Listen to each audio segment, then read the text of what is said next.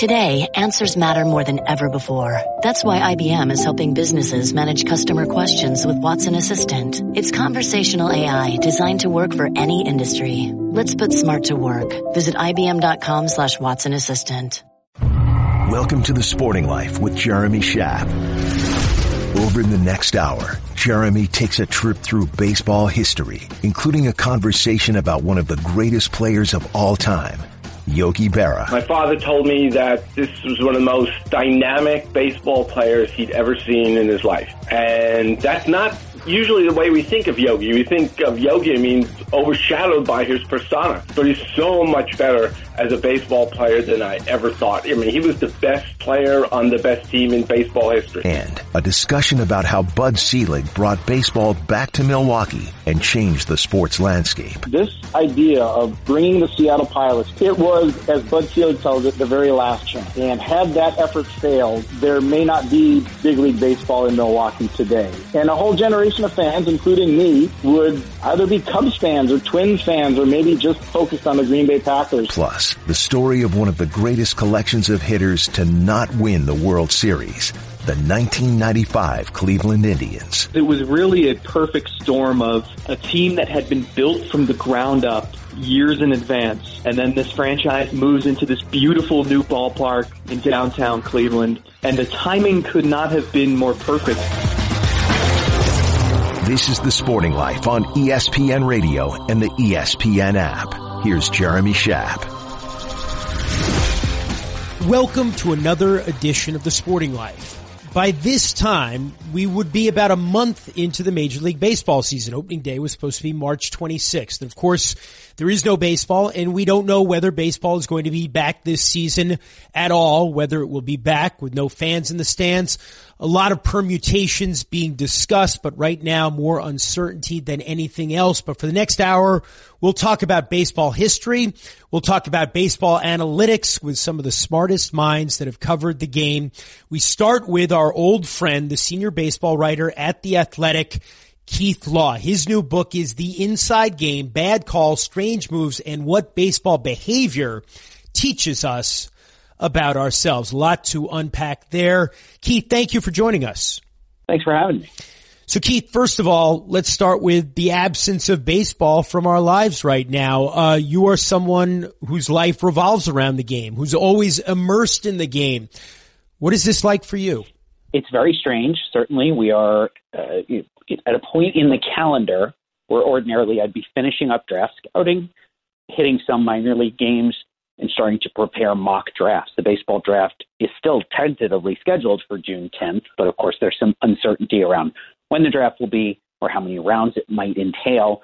And so I'm in a holding pattern and feeling a bit sort of adrift. And as much as the running joke is sort of what day is today, for me it's sort of, well, what month is it, right? I look outside and think I should be doing baseball, but there is no baseball for me. And that is, as much as I appreciate the time home with the family, there's absolutely a pull there that says, no, you're supposed to be out watching players, writing the things. And it is very, very strange to not have that as a regular feature of my life, especially this time in the calendar. Yeah, baseball is such a part of the rhythm of our lives. Once it gets started in late March, early April, and it's just there for the next 7-8 months. And I think people are really feeling the absence. I have a friend who's in his 60s who is recovering from COVID-19 right now. Thankfully, he's doing well.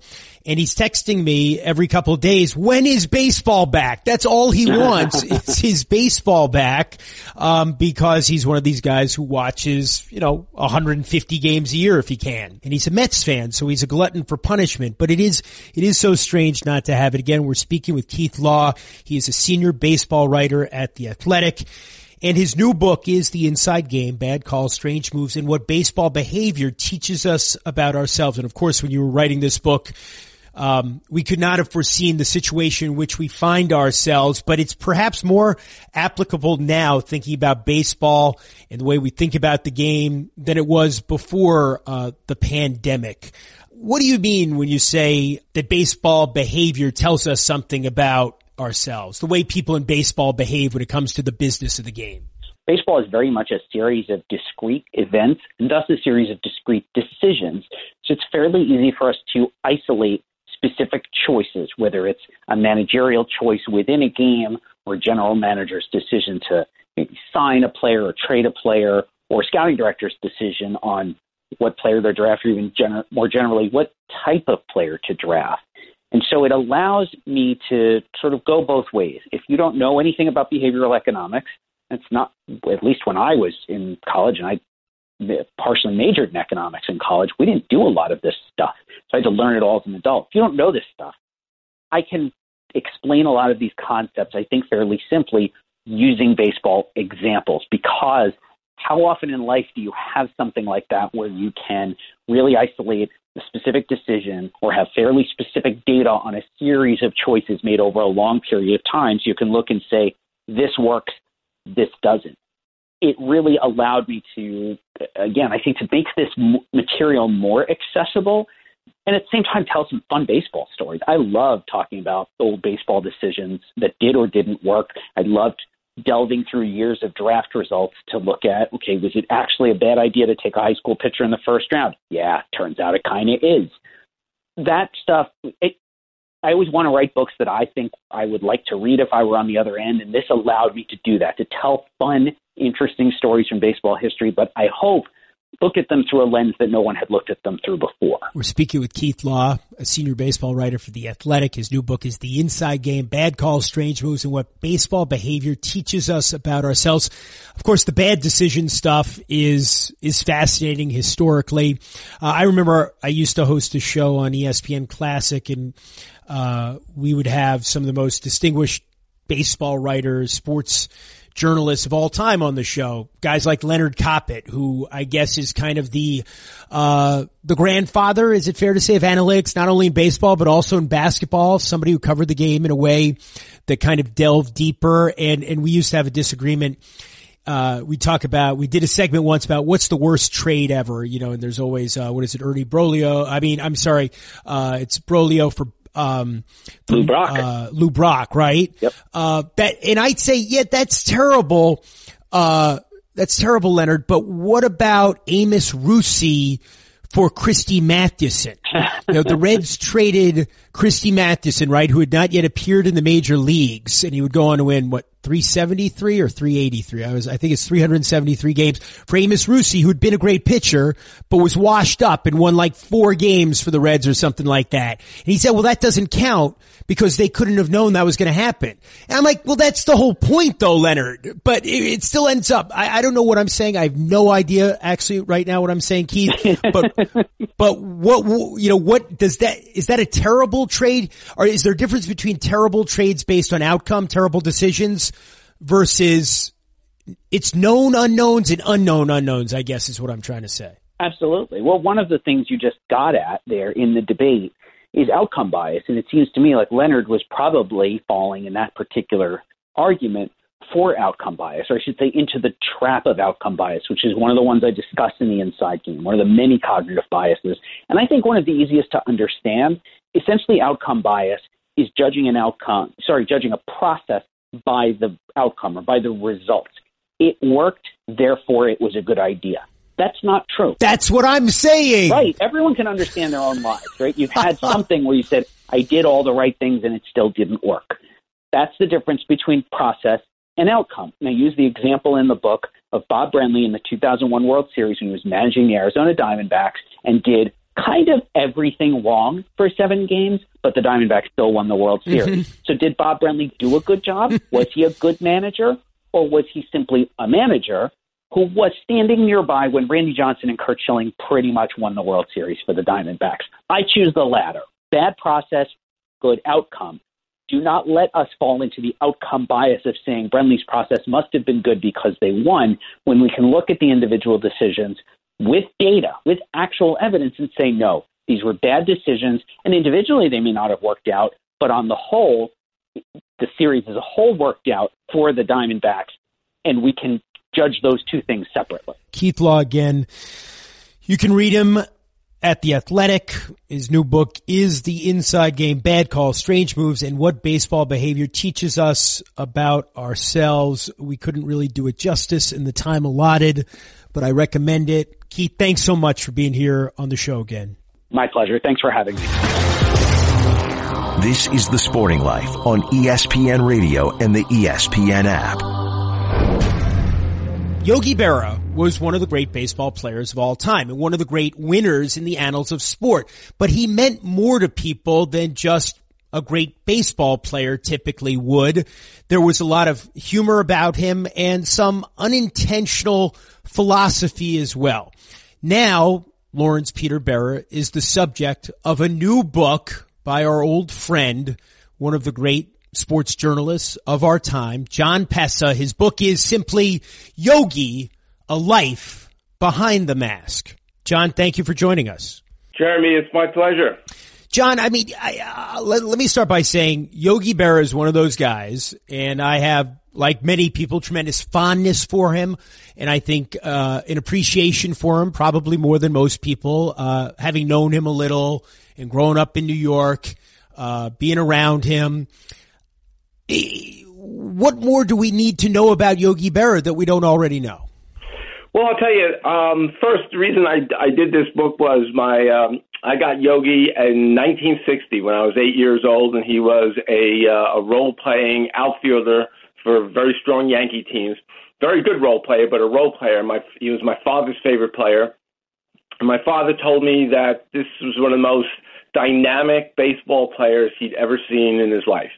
And that's not usually the way we think of Yogi. We think of Yogi, overshadowed by his persona. So I really wanted to go back just at the beginning and just look at this tremendous baseball player. And he was so much better. And I'm a huge baseball fan, but he's so much better as a baseball player than I ever thought. He was the best player on the best team in baseball history. Well, he won those MVP awards when the Yankees were winning all those World Series. They won the World Series in 49, 50, 51, 52, 53. He was the MVP in 51, 54, and 55. And this is at a time that, Mickey Mantle was coming into his own. He was about to win the Triple Crown in 56. Ted Williams was still doing remarkable things. There was a lot of tough competition in the American League, but Yogi Berra was the MVP in 3 of those seasons. What made him so great? 2 things. One, he was just a tremendous hitter, and right from the start, this guy was a 20 home run, 100 RBI, 280 to 320 hitter out of the catcher slot, where the catcher was expected to play defense and to call pitches, and that was it. And actually, for the first 2 years of Yogi's career, there was a very, very good chance he would have been an outfielder, not a catcher.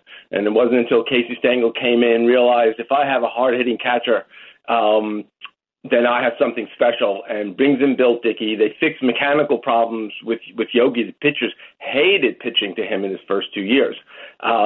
Dickey cleans up the mechanics, and Yogi now becomes almost overnight the best catcher in the American League and one of the true talents that I had no idea he had. He had a near photographic memory of baseball. And he could tell you, how to get somebody out in the 4th inning with a man on second that we did it 4.5 years ago.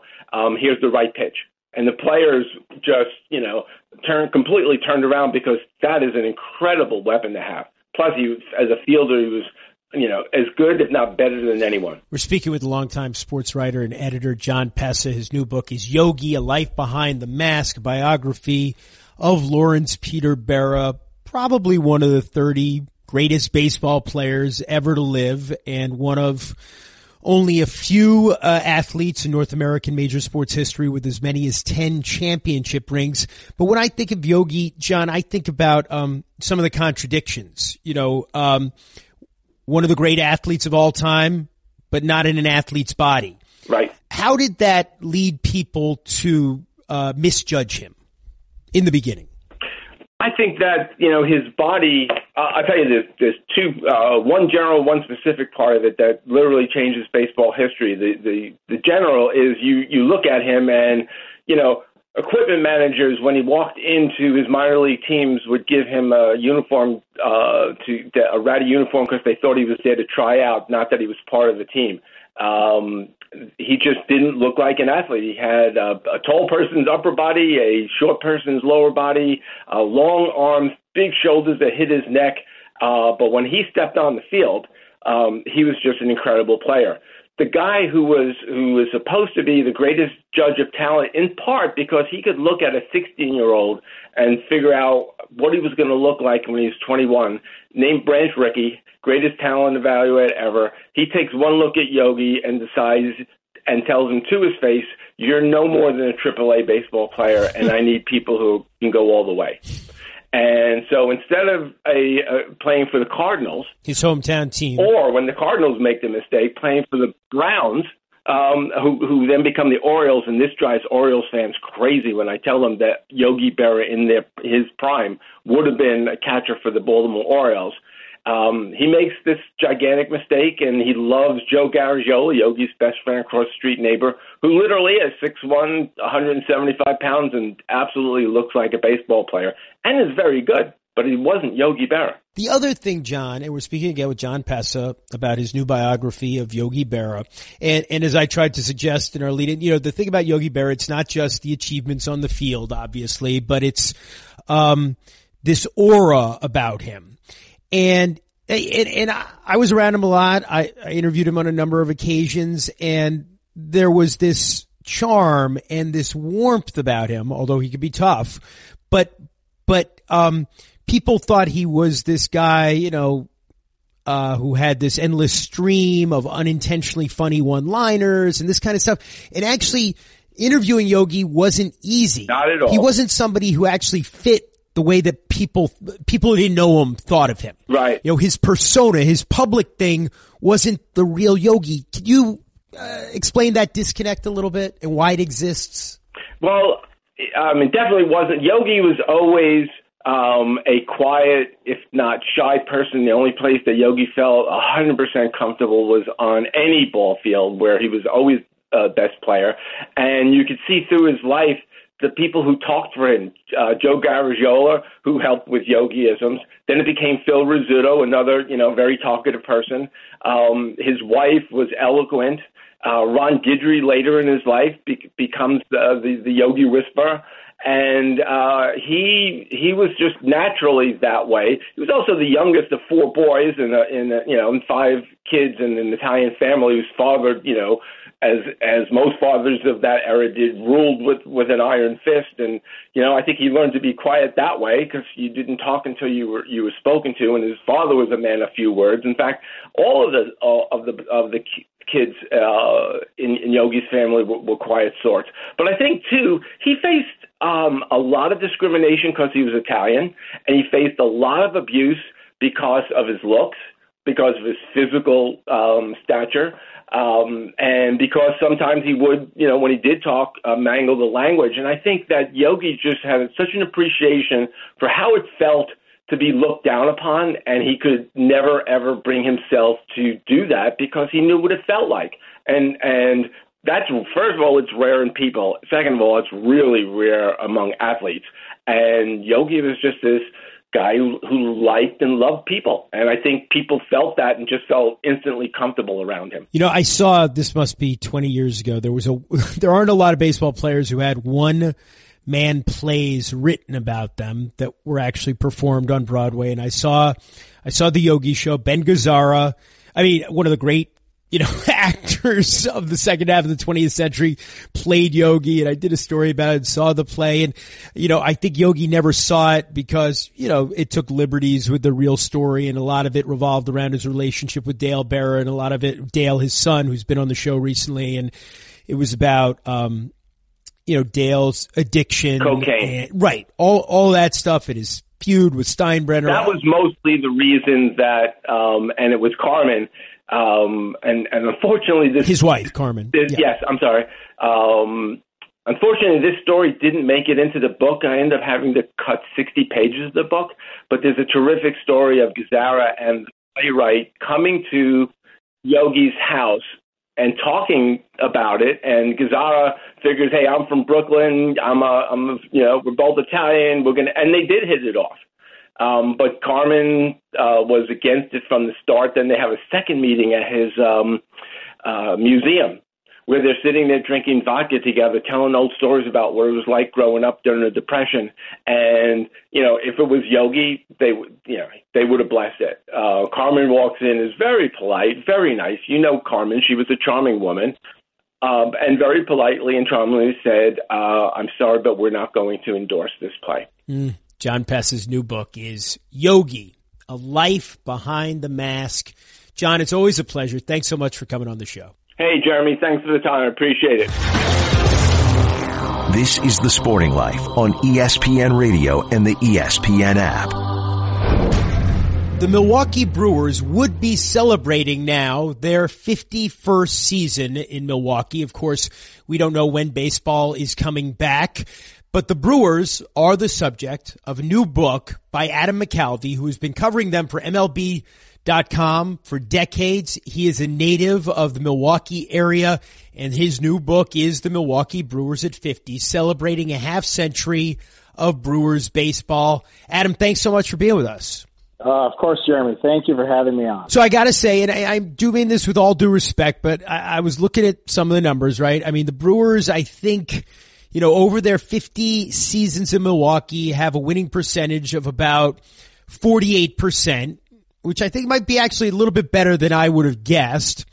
And they've played a total in 50 seasons, if my math is right again, I think of 30 postseason games. And they've won one pennant, no World Series. Of course, that 1982 pennant lost in 7 games to the Cardinals and Keith Hernandez, and that whole story. It was Bob McClure, right, who gave up the hit to Hernandez in the big game. Am I right? That's right. No Raleigh fingers haunts Bud Selig to this day. Right. So, I mean, it's easy for somebody coming from New York, where they've got 27 championships for the Yankees, and before that the Giants and the Dodgers and the Mets. Well, it's been a long drought for the Mets too, but we'll talk about that another time. But, people forget when you talk about Milwaukee baseball, outside of Milwaukee, they forget that there were some incredible teams there in the 50s and early 60s. How long were the Braves in Milwaukee? What was it, 14 years, something like that? Yeah, never had a losing season. Led the major leagues in attendance on a number of occasions. First National League franchise to draw 2 million fans.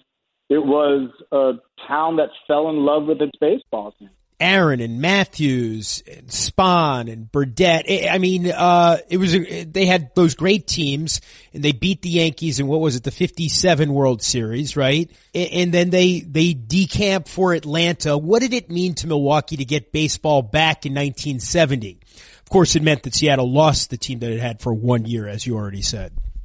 Yeah, it was that the city was big league again. And it came at a time that Herb Cole had also brought the NBA to Milwaukee just a year before, and it was a big boost for a town that was really heartbroken when the Braves left. In reading about that, I'd always known the Braves left town. I never exactly knew the history of that, how a team that had been so successful at the gate and on the field, and as you said, had so many Hall of Famers, suddenly decamped. And I learned through this research that one of the reasons Milwaukee lost the Braves was they made a policy against carrying beer. And people were so horrified of the notion of having to buy their beer at the ballpark that it led to some really hard feelings.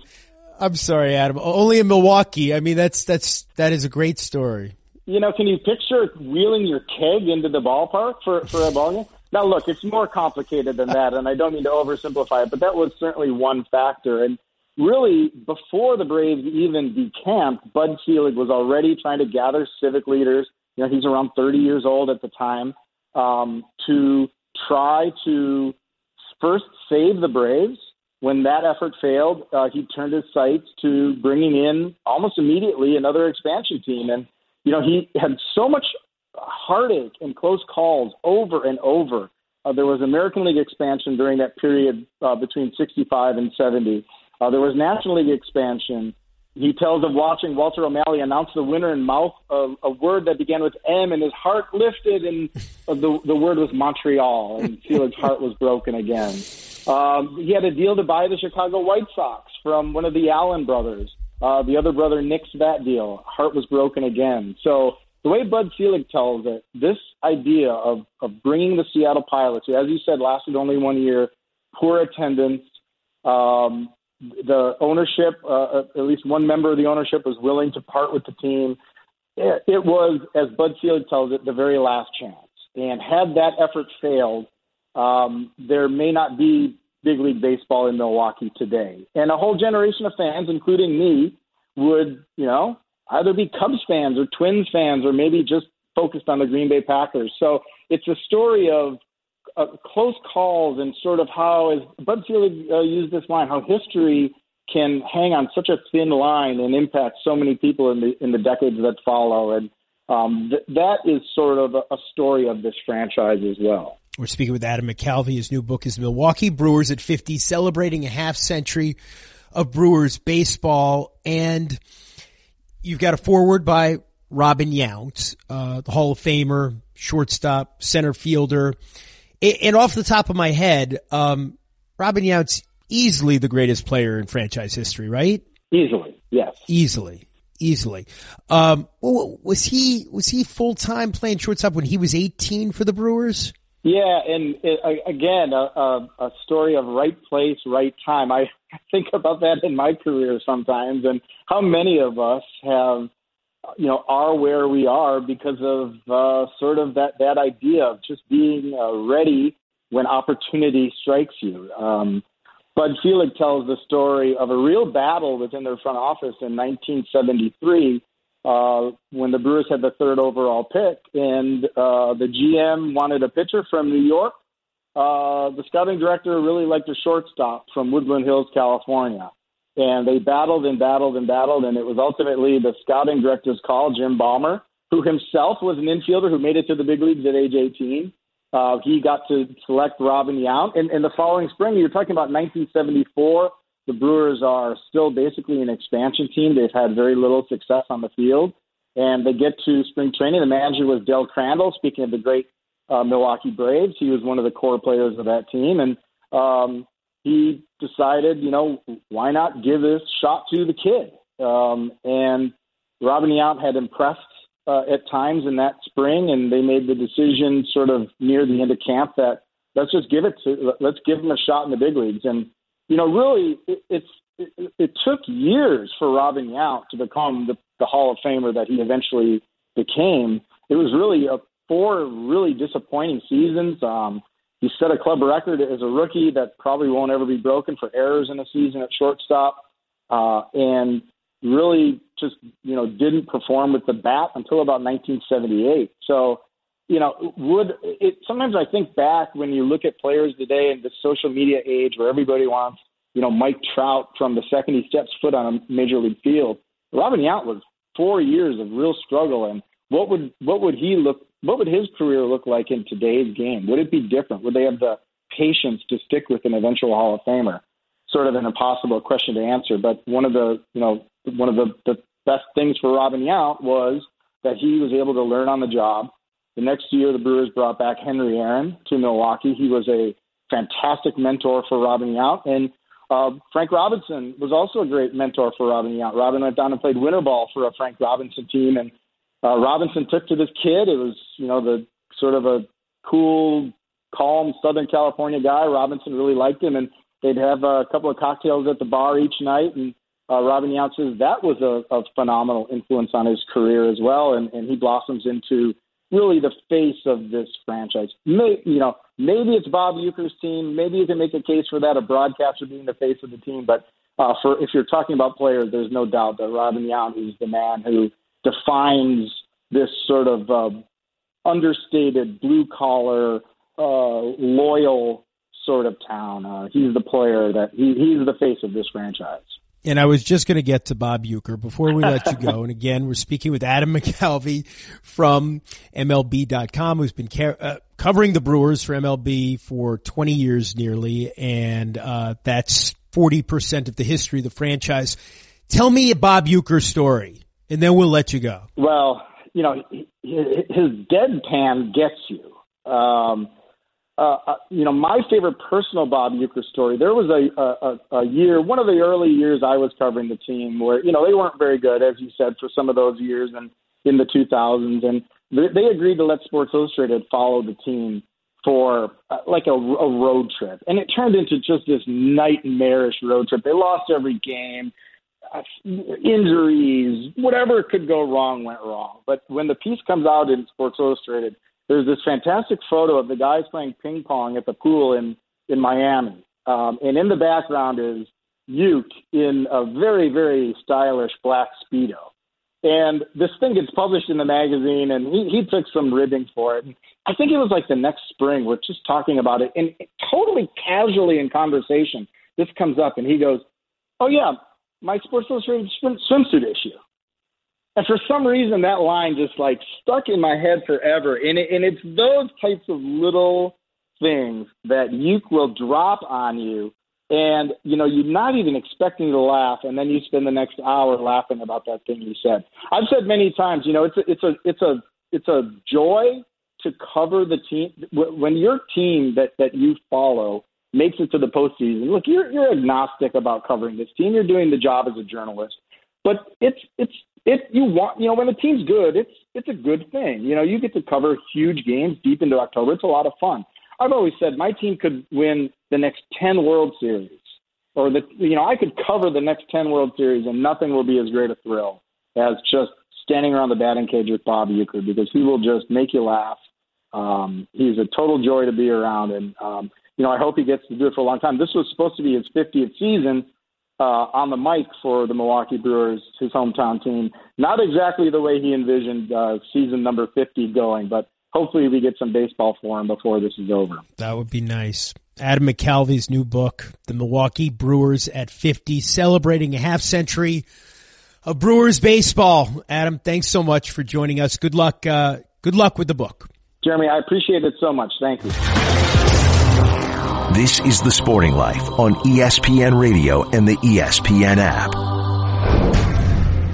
A quarter century ago, baseball came back to life in Cleveland after decades of dormancy. The 1995 Indians were an exciting team. They ended up winning the pennant, losing the World Series to the Atlanta Braves, and they are the subject of a new book, Cleveland Rocked: The Personality, Sluggers, and Magic of the 1995 Indians, written by Zack Meisel of The Athletic, who joins us now. Zach, thanks for being with us. Thanks for having me, Jeremy. All right, so, I already kind of gave away, the ending. They don't win. They lose to the Braves, that great Braves team that only won one World Series despite winning like 45 consecutive division championships. What's so fascinating about the 1995 Indians other than this remarkable collection of personalities and talents? Or maybe that is the most interesting thing, I should say. Well, you hinted at it, because it was really a perfect storm of a team that had been built from the ground up years in advance. And then this franchise moves into this beautiful new ballpark in downtown Cleveland. And the timing could not have been more perfect, where you have a team emerging from this 40-year slumber where they were the dregs of the league. They reached such a low point that they had a famous movie made after them, of course. And so that was Chariots of Fire, right? That was the Cleveland. Exactly. You know your movie history. But it's just the timing was perfect, and you had a city that was so desperate and so hungry for something to get behind. And not only do they have a winning team, but the fashion in which they won, with all these walk-off victories and come-from-behind wins. And, yeah, the personalities, where you had an imposing slugger in Albert Bell, colorful characters like Omar Vizquel and Kenny Lofton, savvy veterans who had been around the block. It was just the perfect mix for a city that was just waiting and waiting and waiting for exactly that. I mean, and this lineup, I'm looking at it now. I mean, Manny Ramirez in 95 when he's 23, hitting 31 home runs. You've got, as you mentioned, Albert Bell hit 50 that year, with 126 runs batted in. Jim Thome would end up being a 600 home run player, and Kenny Lofton and Omar Vizquel and Carlos Baerga.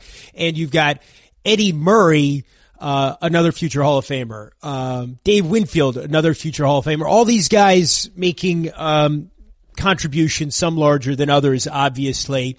This incredibly exciting team. What did it mean in Cleveland to have a team after 50 years, almost 50 years since its last World Series championship in 1948, that team? What did it mean to Cleveland to have a team like this around? Well, there's no better way to explain it than to say that 2 days after the Indians lost Game 6, and the Braves celebrated in Atlanta, the Indians returned to downtown Cleveland for a celebration with tens of thousands of fans packing the streets and, climbing onto traffic lights and lampposts in downtown Cleveland.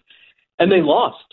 But it meant so much to that city to finally have something, some thread to get them through the summer and the early part of fall, which they had waited so long for that. And it came in, this is 1995, and the Browns left in 1995. So it really was the start of something too. And I think, of course, fans were disappointed in the end result, but it had been so long, and really most of the people who experienced that 95 team were not around the last time the Indians had made the postseason, 1954, when they didn't win a postseason game. They were swept in the World Series. So it had been since 1948 since they had a playoff run. So that's 47 years. Nobody remembered that. So this was the first time they could remember having something to keep them invested for 6 months. And so even with the end result, I think there was an appreciation for what that lineup accomplished, full of Hall of Famers or would-be Hall of Famers, should-be Hall of Famers, and a pitching staff that was pretty underrated too. They just had all of the elements, and it just really galvanized Cleveland. I got to admit, and we're speaking with Zack Meisel about his new book, Cleveland Rock, The Personalized Sluggers and Magic of the 1995 Indians. And I know I should know this. I mean, I was covering baseball on a daily basis. In fact, I totally forgot that Oral Hershiser won 16 games for them. I didn't realize. I mean, I remember Nagy and I remember Dennis Martinez. Martinez won 12. He had a very good year for them. Nagy this is a typical kind of Charles Nagy, 16-6 with a 4.55 ERA. But Hershiser, who was 36, went 16-6 with a 3.87 ERA. And Jose Mesa had 46 saves with a 1.13 ERA. Yeah, you think about the hitters on those teams, but there was some effective pitching going on as well as they won 100 games. Yeah, no one ever recognizes the fact that they led the American League in ERA, and they were really good at preventing walks and hits, and you didn't have much traffic on the bases. And the hitters would tell the pitchers, just hold them. You don't need to throw a shutout. Just limit them to a few runs and let Albert Bell and Jim Thome and Manny Ramirez and Kenny Lofton and Eddie Murray do their thing. Unbelievable. So, yeah, you can see, if you look at the ages of the roster, it's really interesting because most of the roster was built from within. They drafted well. They traded well. So you had young hitters in that lineup like Thome and Ramirez. And then when they knew that it was time to hit the gas pedal, that's when they went out and they signed Dennis Martinez, even though he was 40 years old. They signed Eddie Murray, who was nearing the end of his career. And then right before the 95 season, they signed Oral Hershiser to be maybe the missing cog in that rotation. And Hershiser ended up having a fantastic season, and he was the MVP of the ALCS against the Mariners. So, it's funny when I think about the Indians from the mid-90s, there was that, and it meant so much as well because there had been no World Series in 94. We haven't mentioned that. So it was kind of this unique circumstance too. People were hungrier for a World Series than perhaps they were typically because of what happened in 94. But 2 years later, in 97, they get to Game 7 against the Marlins, and they lose that one. And when I think of the Indians of the 90s, there's so much talent, but they don't quite get over the top. What's the team that means more in the hearts and minds of people from Cleveland, the 95 team or the 97 team? Yeah, it's the 95 team for a couple of reasons. Number one, they hadn't disappointed anybody yet. So that's what made that summer so special, is it was all new and fresh. And it was foreign to Cleveland fans who were used to the team being in the basement by June 1st. So that was one part of it. I think that's why people were more accepting of the end result, even though they weren't happy with it, obviously. But in 97, that team didn't click until late August. They were treading water. They didn't have much of a division lead. In fact, they were trailing the White Sox for a while. And then they played a little better down the stretch. I think they won 87 games, kind of limped into the playoffs and just caught fire at the right time, had some clutch hits at some key moments in October to get to the World Series. But again, by that point, they lose in 95 in the World Series. 96, it was a first-round exit. So there was more of a sense of urgency, and I think fans were less forgiving, especially when they had the lead in the ninth inning in Game 7 in Miami and couldn't shut the door. Those Indians teams were fun to watch, and they were exciting to cover as well. I remember covering them in the 97 ALCS, I guess. But it was a little bit of a different team at that point. Anyway, Zach, it's terrific of you to spend this time with us and share your memories. And his new book, Zack Meisel's new book, as I said, is Cleveland Rock, The Personality, Sluggers, and Magic of the 1995 Indians. What a collection of talent and character. Zach, thanks so much for joining us here on The Sporting Life. You got it, Jeremy. Thanks so much. Thanks for having joined us. I'm Jeremy Schaap, and this has been The Sporting Life on ESPN Radio. We're on every Saturday and every Sunday morning at 6 Eastern Time.